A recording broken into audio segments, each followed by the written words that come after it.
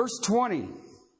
But now Christ has been raised from the dead, the firstfruits of those who are asleep. For since by a man came death, by a man also came the resurrection of the dead. For as in Adam all died, so also in Christ all will be made alive. But each in his own order. Christ, the firstfruits. After that, those who are Christ at his coming. Then comes the end, when he hands over the kingdom to God and Father, when he has abolished all rule and all authority and all power, for he must reign until he has put all his enemies under his feet. The last enemy that will be abolished is death, for he has put all things in subjection under his feet. But when he says all things are put in subjection,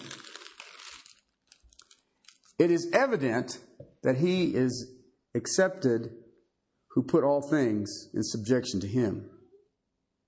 When all things are subjected to him, then the Son himself also will be subjected to the one who has subjected all things to him, so that God may be all in all. Oh, this is cool stuff. Let's pray. Father, I thank you for these words from my brother Paul. And Father, as we gather this day, a glorious day that you have given us, your grace and mercy is new with every breath you grace us. And yet, Father, this is a powerful text. Lord, I have absolutely no ability to teach this. So I beg you to teach my brothers and my sisters, that we may bow before this with great joy and hope in our hearts and be overwhelmed, be just flat out blown away at what you have done and what the conclusion is. To your glory and praise. Amen. Every time I read this, I just look at it and think, I could be here for like forever. And then I really wouldn't grasp it until we got to glory. And you guys will all be sitting there going, really? Paul is dealing with the resurrection. Okay, that's what chapter 15 is for. He says, I make known to you, brethren, the gospel which I have preached to you, verse 1, which you received, which you also stand, by which you also are saved, if you hold fast the word which I preached, unless you believed in vain. I deliver to you as of first importance what I also received. I already told you guys when I started chapter 15 a few months ago that I am here to crush your view of the little chocolate eggs and the little chocolate rabbit and the little coloring of things. And I'm not saying that you can't do that, but that is not Easter. Okay? I would give anything if 40% of Christianity would understand the resurrection and live in light of that truth. Okay? But that's not my call. What we're dealing with here in the plan of the resurrection is that there is a Redeemer, there are the redeemed, and then there is the restoration. And we're dealing with the restoration. But the Redeemer is the first fruit. Okay? That has taken place. It has already taken place. The first fruit comes out of Levitical teachings, and the Levitical teaching says that you who are God's people present your first fruits to God because of your love and adoration for Him. And He will provide the rest of your harvest. Okay? That is what they call taking a step of faith. I, in my faith, will give you what I have in my hands. I'm going to give it to you because I know you're going to give me more. Jesus Christ, first one out of the grave, is the first fruits of the great harvest. The great harvest is the redemption of men and women. Okay? That's the Redeemer. The redeemed, you see there, are those in their own order. Okay? First fruits after that. Okay, do you see that? There's a time sequence in it. After that, those who are in Christ at His coming. Okay? But it will be each in their own order. Each in their own order. There is a plan. God has a system. And it's working out. First, Christ. Second, the church. Okay? Third, those through the tribulation time. Fourth, Old Testament saints. Okay? And I'm not going to go back through all of that because that's been multiple weeks ago. If you want to see how it comes out biblically, then you get online and download it or get your CD, a cassette, or I don't know, MP3. I don't know how all that works. You know, people say, well, do you listen to these? No, I preached them. I don't want to listen to me. I have other things to do. Okay? So, but now we move into the restoration. What is this? Because see, there in the Greek culture at the time of the Corinthian church, you had two lines of thinking that existed in the church. One, that it was just a spiritual thing. Okay? That resurrection means that your soul went back to be with the great soul provider. Okay, I mean, that's basically what they believe. Then some would say, well, but Christ is different. That's the Son of God. He has a bodily resurrection, but that really doesn't have any impact on us. Okay, and the Apostle Paul is saying, oh, did I tell you? This is of first importance. Okay, the literal bodily resurrection of the Lord Jesus Christ. Oh, and by the way, its impact is so massive, there is the literal bodily resurrection of you and me and all who have ever believed. Okay, and that's what he's getting at. And what he is so cool. Okay, now I understand he's under the inspiration of the Holy Spirit. I do understand that. But it is just so cool how the Spirit takes this guy and he just absolutely obliterates any argument. He's already said, you know what? If there is no resurrection, Christ didn't rise, and you believe in vain, and the apostles are liars. Because that's what we've all been saying. We bear false witness to God. That's a pretty good argument. You know, I'm a spokesman for God, but I'm just a liar. Well, okay, sell that one. All right? But we need to pay attention to this because what I watch and what just breaks my heart today is to watch the church in apathy and in powerless, holding a form of godliness and denying the power. And all I can think about is he's only raising the dead. That's all. And you're going to add to that what? Listen, I've been around dead people. Sorry. I've been around spiritually dead people and physically dead people. And I've been around physically, spiritually dead people. Okay? But my best friend that I've ever had in my life, best man at my wedding, 2 years ago went to be with my king. His wife is an unbeliever. And his last time of consciousness, I was in the motel room, the hospital room with him. He was getting ready to have this procedure, and they said, if this works, then the key is, will you come back out, and will you be able to breathe on your own? And if not, then you're out of here. This man absolutely adored and loved his wife.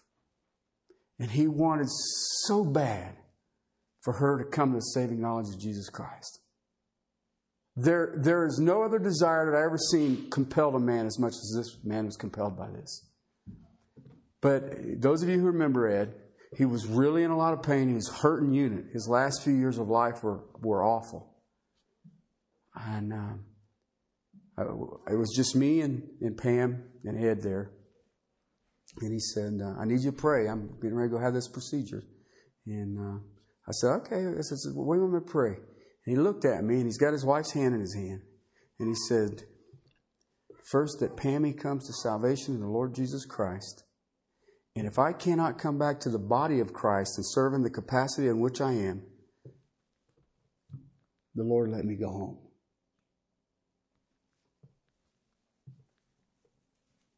Try that one. Try that one. I remember one morning going over to his house. He called me early. It was Sunday morning, and he called me, and he said he ain't feeling very good. And he said, can you come over to the house? So I bang on the door. He doesn't come out. So I go in. I'm thinking something has happened. And he's in bed, and he's in pain. And I thought, he was really faithful at giving to the church, that maybe he just wanted to give to the church. Okay? And he says, can you help me up? And you guys remember Ed. He's a pretty good boy. You put me and him together, we got 10. So I help him sit up in bed, and he is in so much pain from his lower extremities that he literally broke out into a sweat, hurting. That's how much pain. This guy was on morphine. All right?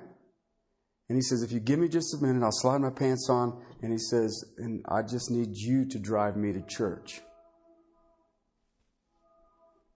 What? And I helped him get in the, if I'd have known it, I'd have taken the car, but I got that goofy truck, so I'm trying to fire his big old butt up in my truck. And it's kind of, well, just ride in the back. It'd be easier on me. Okay, I'm not say this. I've known the guy for a long time. Anyway, I've known him longer than I've known my wife. And that was the spirit that he had. That was what was in his passion. Okay, we studied the scriptures together on Thursday nights for years. He'd just come over to the house. He lived over by me. He'd come over to the house and we'd wrestle with weird stuff. Why I share that with you is because in the letter to the Hebrews, chapter 2, verses 14 and 15, says this, therefore, since the children share in flesh and blood, he himself likewise also took part in the same. And through death, that he might render powerless him who has the power of death, that is the devil, and might set free those who through fear of death were subject to slavery all their lives. It is hard to find a human being who is not fearful of death. Very difficult. But you know what? I found one. He stood face to face with it and said, you know what? I know where I'm going, and that's fine. And to watch him commit his wife to whatever the Lord is willing to do and what the Lord will do, and say, I'm out of here if I cannot serve the body of Christ, was a man who said, you know what? That victory has already been won in the resurrection of Jesus Christ. He has gained that victory over death. Okay, that is part of the restoration. I shared this with you last week. Where did it begin? With God. Where does it end? With God. And how is that possible? The resurrection. Literal bodily resurrection. And ultimately, the Lord Jesus Christ will destroy death. He will abolish it. It will be done away with it. There will be no more death. You will look at Revelation chapter 21 and it says there is no more crying. There is no more pain. There is no more sorrow. There is no more death. But chapter 21 comes after the millennial kingdom. Okay? That last enemy, that last tyrant, that last slave master, death. You know, I remember growing up, there's two things are guaranteed in life, death and taxes. That's not true. I do know some people who do not pay taxes. Sorry. Okay? But you know what? I don't know anybody who gets around death. That last enemy. Christ will rule on an earthly kingdom for 1,000 years. A marvelous millennial on earth kingdom. But look how he lays this out. Then comes the end. And he hands over the kingdom of God. Okay? Then comes the end. When? When he has put everything under subjection under his feet. Then comes the end. People say, well, do you believe in a literal 1,000-year? Yeah. Why? Because it teaches that there's a literal 1,000-year kingdom. Okay? Then there will be a new heaven and there will be a new earth. Revelation 5. Who is worthy to take back the earth? The scroll with the 7 seals. The title deed to creation. Who is worthy? Who is worthy? The Lamb that was slain, and a great cry came forth. Worthy is the Lamb to take back what belonged to God. See, you've got to understand something. Jesus has taken the assignment to redeem the earth. You got it? And when He is done, when it is all finished, when the end comes, verse 24, and He then will hand it over to God the Father. When all is finished, okay, when He is finished as a baby, when He is finished as a man, when He is finished dying, when He is finished being raised, when He's finished coming back, when He's finished fighting Satan, when He's finished abolishing world enemies, when He's finished crushing all rebellion, when all of that is done, He reigns as King of Kings and Lord of Lords. And He hands it to He who spoke it into existence. When all the redeemed of all of the ages are all gathered, and all of the unbelievers are gathered, judged, and gone, when that is all done, He hands it to the Father. When there is no shadow of sin in existence, then He gives it to the Father. Why? He's going to abolish the last enemy. What is the last enemy? Death. The penalty of sin is death. So you know what the implication is? Sin is abolished. When He has completely abolished sin, rebellion, anything, when it's all gone, what does He do? It is now existing only in sinless perfection. He hands it back to the Father. All of creation. He looks at the Father and says, "Here, I did my task. Creation is redeemed. As you started it in the garden, it is now in absolute perfection. Back to your possession." The eternal state, the new heaven, the new earth, all to God, where it all began. In subjection to Him. Look, let's drop down here. Let's quick. This last enemy will be abolished is what? Death. Penalty of sin is death. So implications is sin has been abolished. All right? Verse 24. For He has put all things in subjection under His feet. Okay, now right there he's quoting Psalm 8:6, but look what he says then. But when he says all things are in subjection, Paul's sitting here going, watch this, I got to make sure you understand.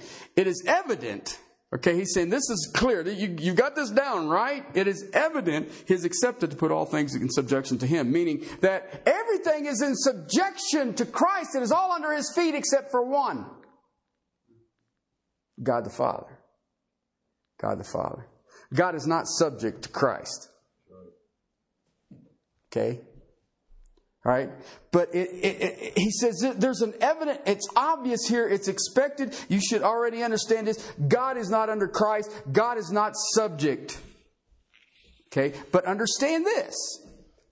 All else is subject to God. Okay? Think about it for a second. Matthew 28:18. You can look these up later. All authority is given unto me in heaven and on earth. Okay, what would all authority be? That would be all. Okay, John 5. God the Father gave me the right to reign and judge. To reign and judge in all authority. Okay? This ain't a new thought. It goes back a few years.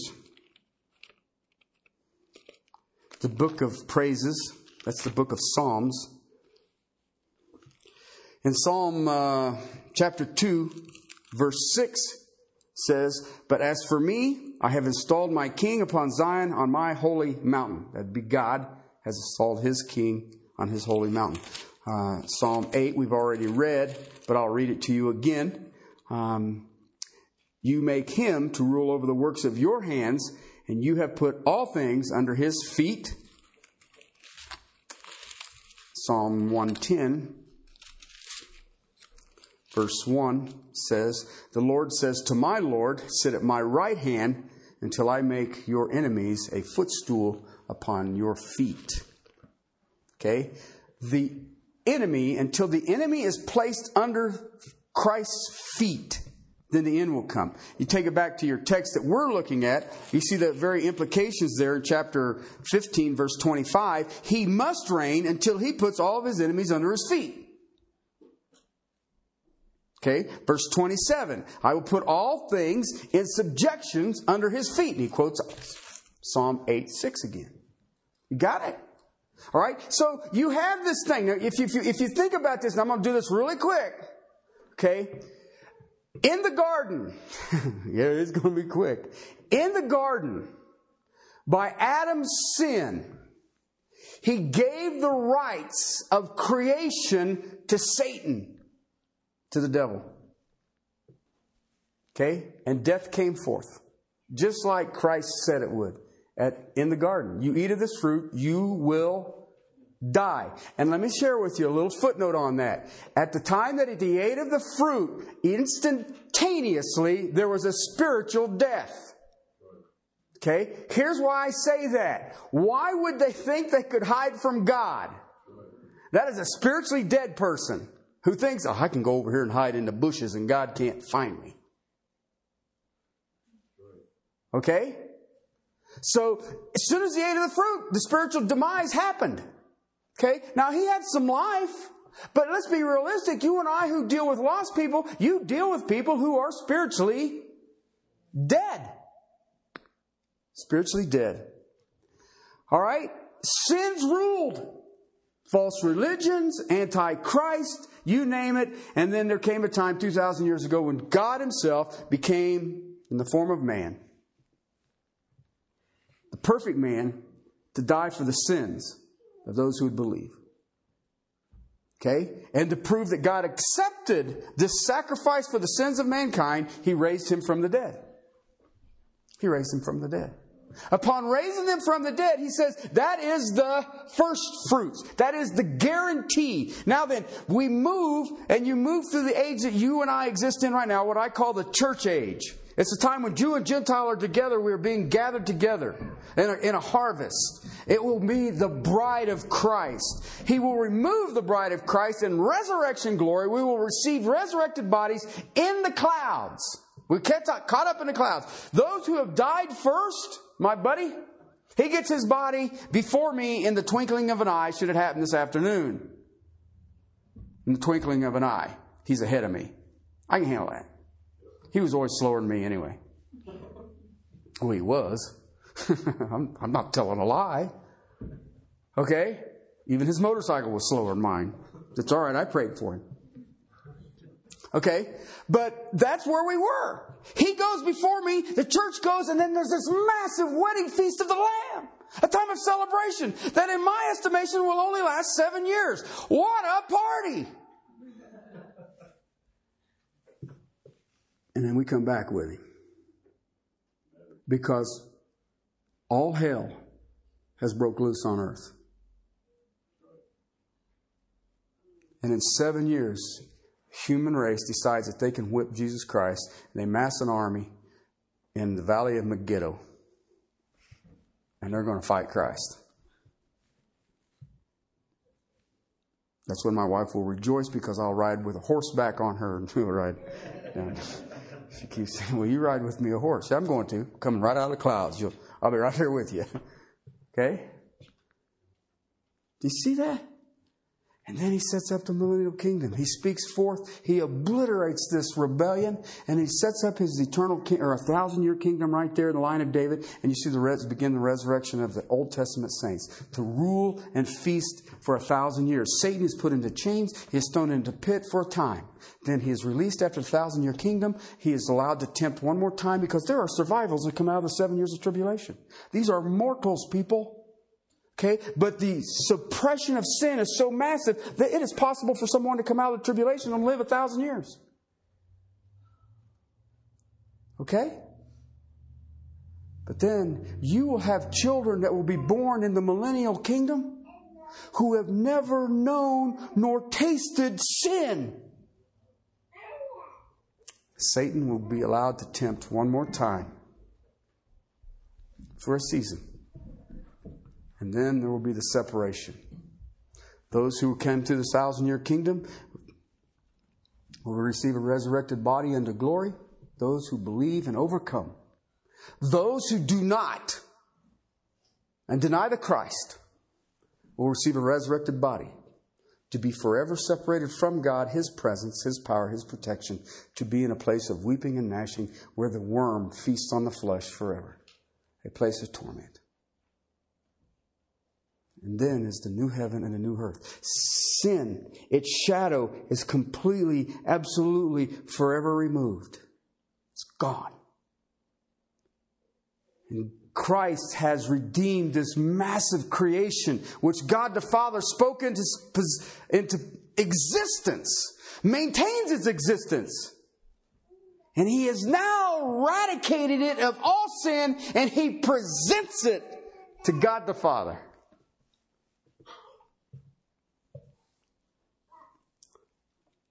Okay?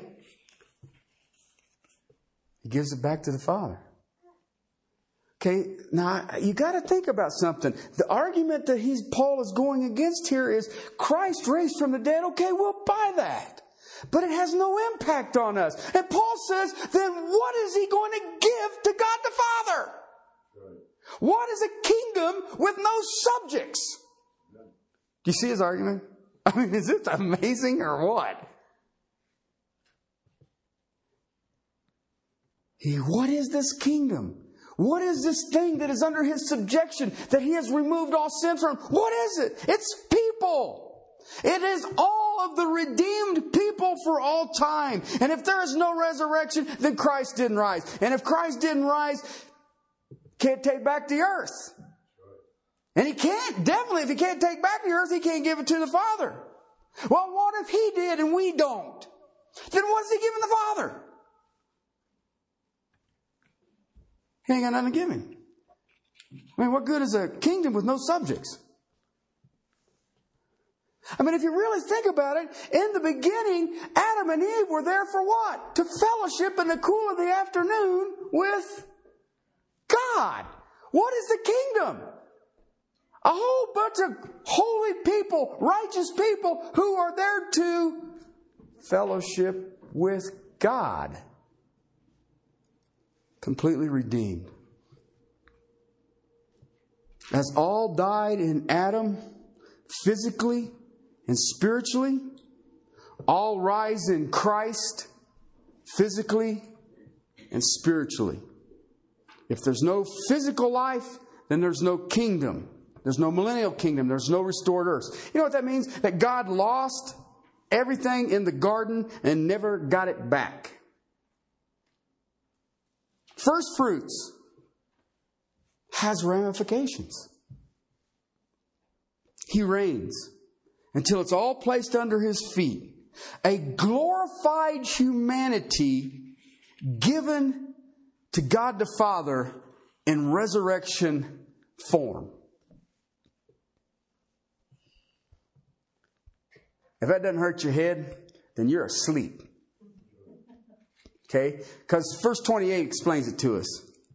When all things are subjected to Him, then the Son Himself also will be subjected to the one who subjected all things to Him. So that what? And I got a little thing here in my notes that says, wow. Maybe the smallest word I ever wrote. Christ in His carnation form in them. Did you think about that for a second? Christ in His incarnation form in them. Listen, I got to take you back to something. I want you to think about something here. Chapter 13, verse 5. Chapter 13, verse 5. 1 Corinthians, sorry. Speaking of love. Okay? You can summarize everything, 15 facets of love that are listed out here in this chapter. You can roll it all into one little package, one little bitty deal right there. Verse 5, when it says, does not seek its own. Okay, that's true love. Okay, now what you have in Christ stepping forward saying, I will fulfill the redemption plan, is a son's love for his father. Father, my love for you is I will redeem that Adam sold. That's how great, Father, my love is for you. Go to the letter to the Philippians. He says that he came as a form of the bondservant, seeking not his own, but to do the will of he who sent him. What was the will of he who sent me? Redeem that mess. And he said, all right, I'm on it. He took the form of humanity. Do you understand how humiliating that is for deity? And yet he took the form knowing that his incarnate presence would be transferred to all who would believe through his resurrection. And why do you seek the things of this world? Why do we long for the things of this world?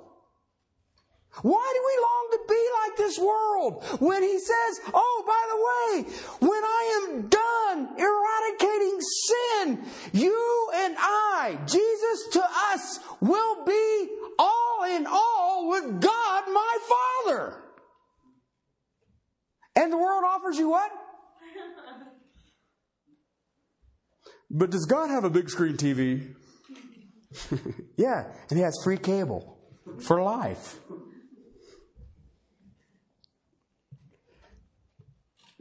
Jesus acting out the role of humility, submitting himself to the Father, knowing that he does not seek its own. You look at the life of Christ, and I can sum it up with this small phrase: always the servant. And we claim to be followers of who? From the time he's given a body until the time he presents it all back to God, he is a servant fulfilling the task of his master. Then he presents it all back in its holiness, its righteousness, and it's only to the degree that Christ is holy and righteous. And God is all in all. God is all in all. So the question comes up. God is all in all. Christ hands it back. But I thought Christ was going to rule forever. I mean, there is several places that it speaks of this. The one that I was thinking of is Luke 1. Yeah.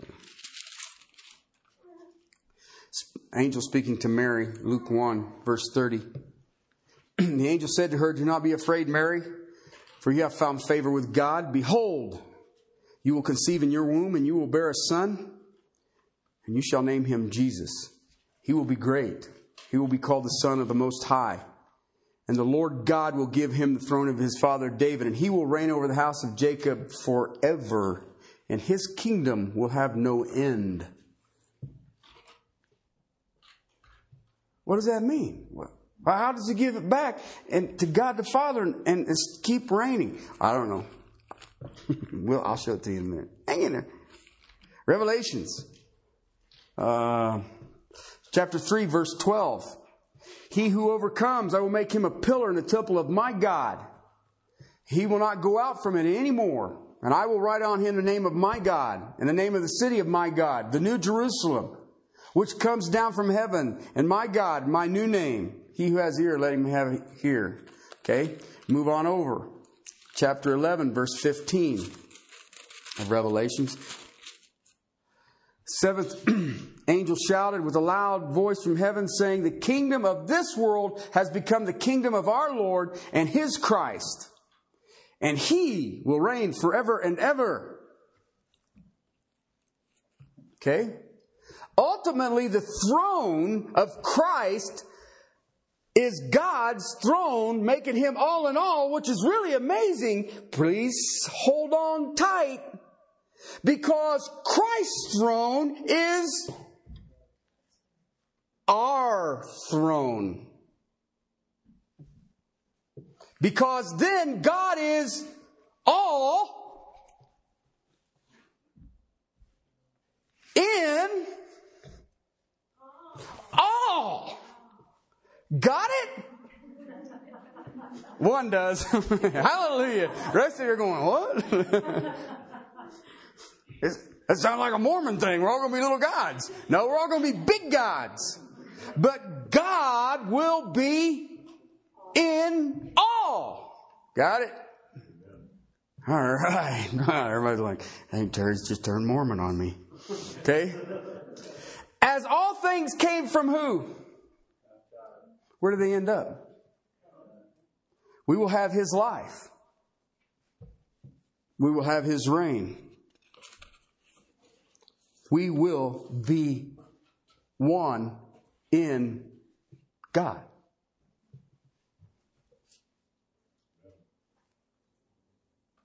That just ought to cause you to want to jump up and act charismatic. Throw your hands up and dance or something. In the beginning, we came out of God. In the end, we return to God. We reign with Him, and we are in common life. We are absolute one with the Alpha and the Omega. History came from God. History is going back to God. A complete humanity of righteousness.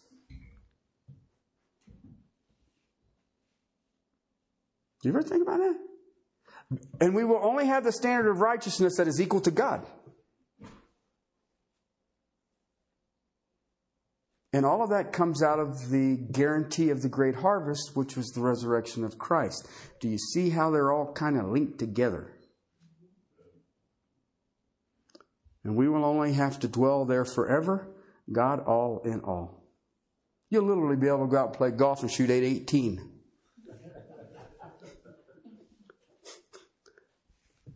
After you're done worshiping. Listen, this is not some mystical thing. I don't want you to think that this is sort of a whoo thing. This ain't a mystical thing. You are united with God in a common life of Christ. Okay, you are united with God in the common life of Christ. He is our resurrection. Now then, I'm going to ask you a question. Can you sit on that throne?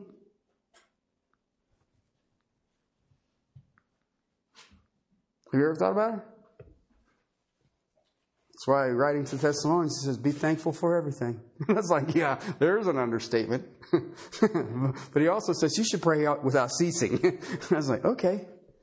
Now you see why I struggled with this text. How do I explain this?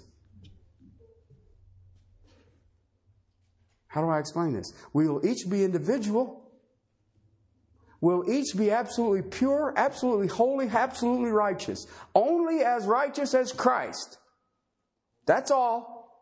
Only as holy as Christ. Now then, ask yourself a question. How holy is Christ compared to God? Equal. Therefore, we will be all in all. But we will be absolute individuals. Do you see why he says the things of this world are passing away? Do you see why he says we are pilgrims, we are just passing through? Do you see why we are just ambassadors of the kingdom of heaven? Don't get tangled up with this place. Why? This isn't where your throne's at. This isn't where your throne's at. And that's Paul's argument in 1 Corinthians 15 at the end of this thought, this verse 28, is do you understand that that resurrection of the first fruit is the guarantee that there will be subjects in the perfect kingdom that God had designed in the beginning. And it will be returned, and Christ will present this absolutely sin-washed, no evidence of it, creation back to God. As soon as that happens, then we become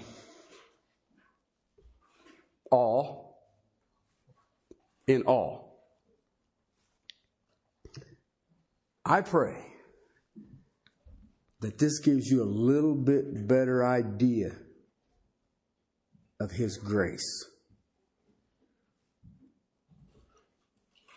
When you sing Amazing Grace, do you realize what you're singing? Let's pray. Father, I thank you for my brother again. I thank you for your word. And Father, how you even tell us that your word will only perfect the soul. Father, help us to be brothers and sisters of the book. Help us to look at this and embrace it and be overwhelmed by it. Father, help us to try to get our little pea brains wrapped around it.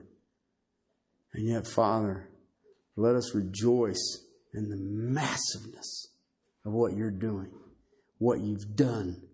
And Father, then comes the end. Let us eagerly await. Let us eagerly long. And Father, let us please help me, help my brothers and my sisters to walk in a manner worthy of this awesome truth. Let us, who are called by your name, walk in resurrection power. To your glory and praise. Amen.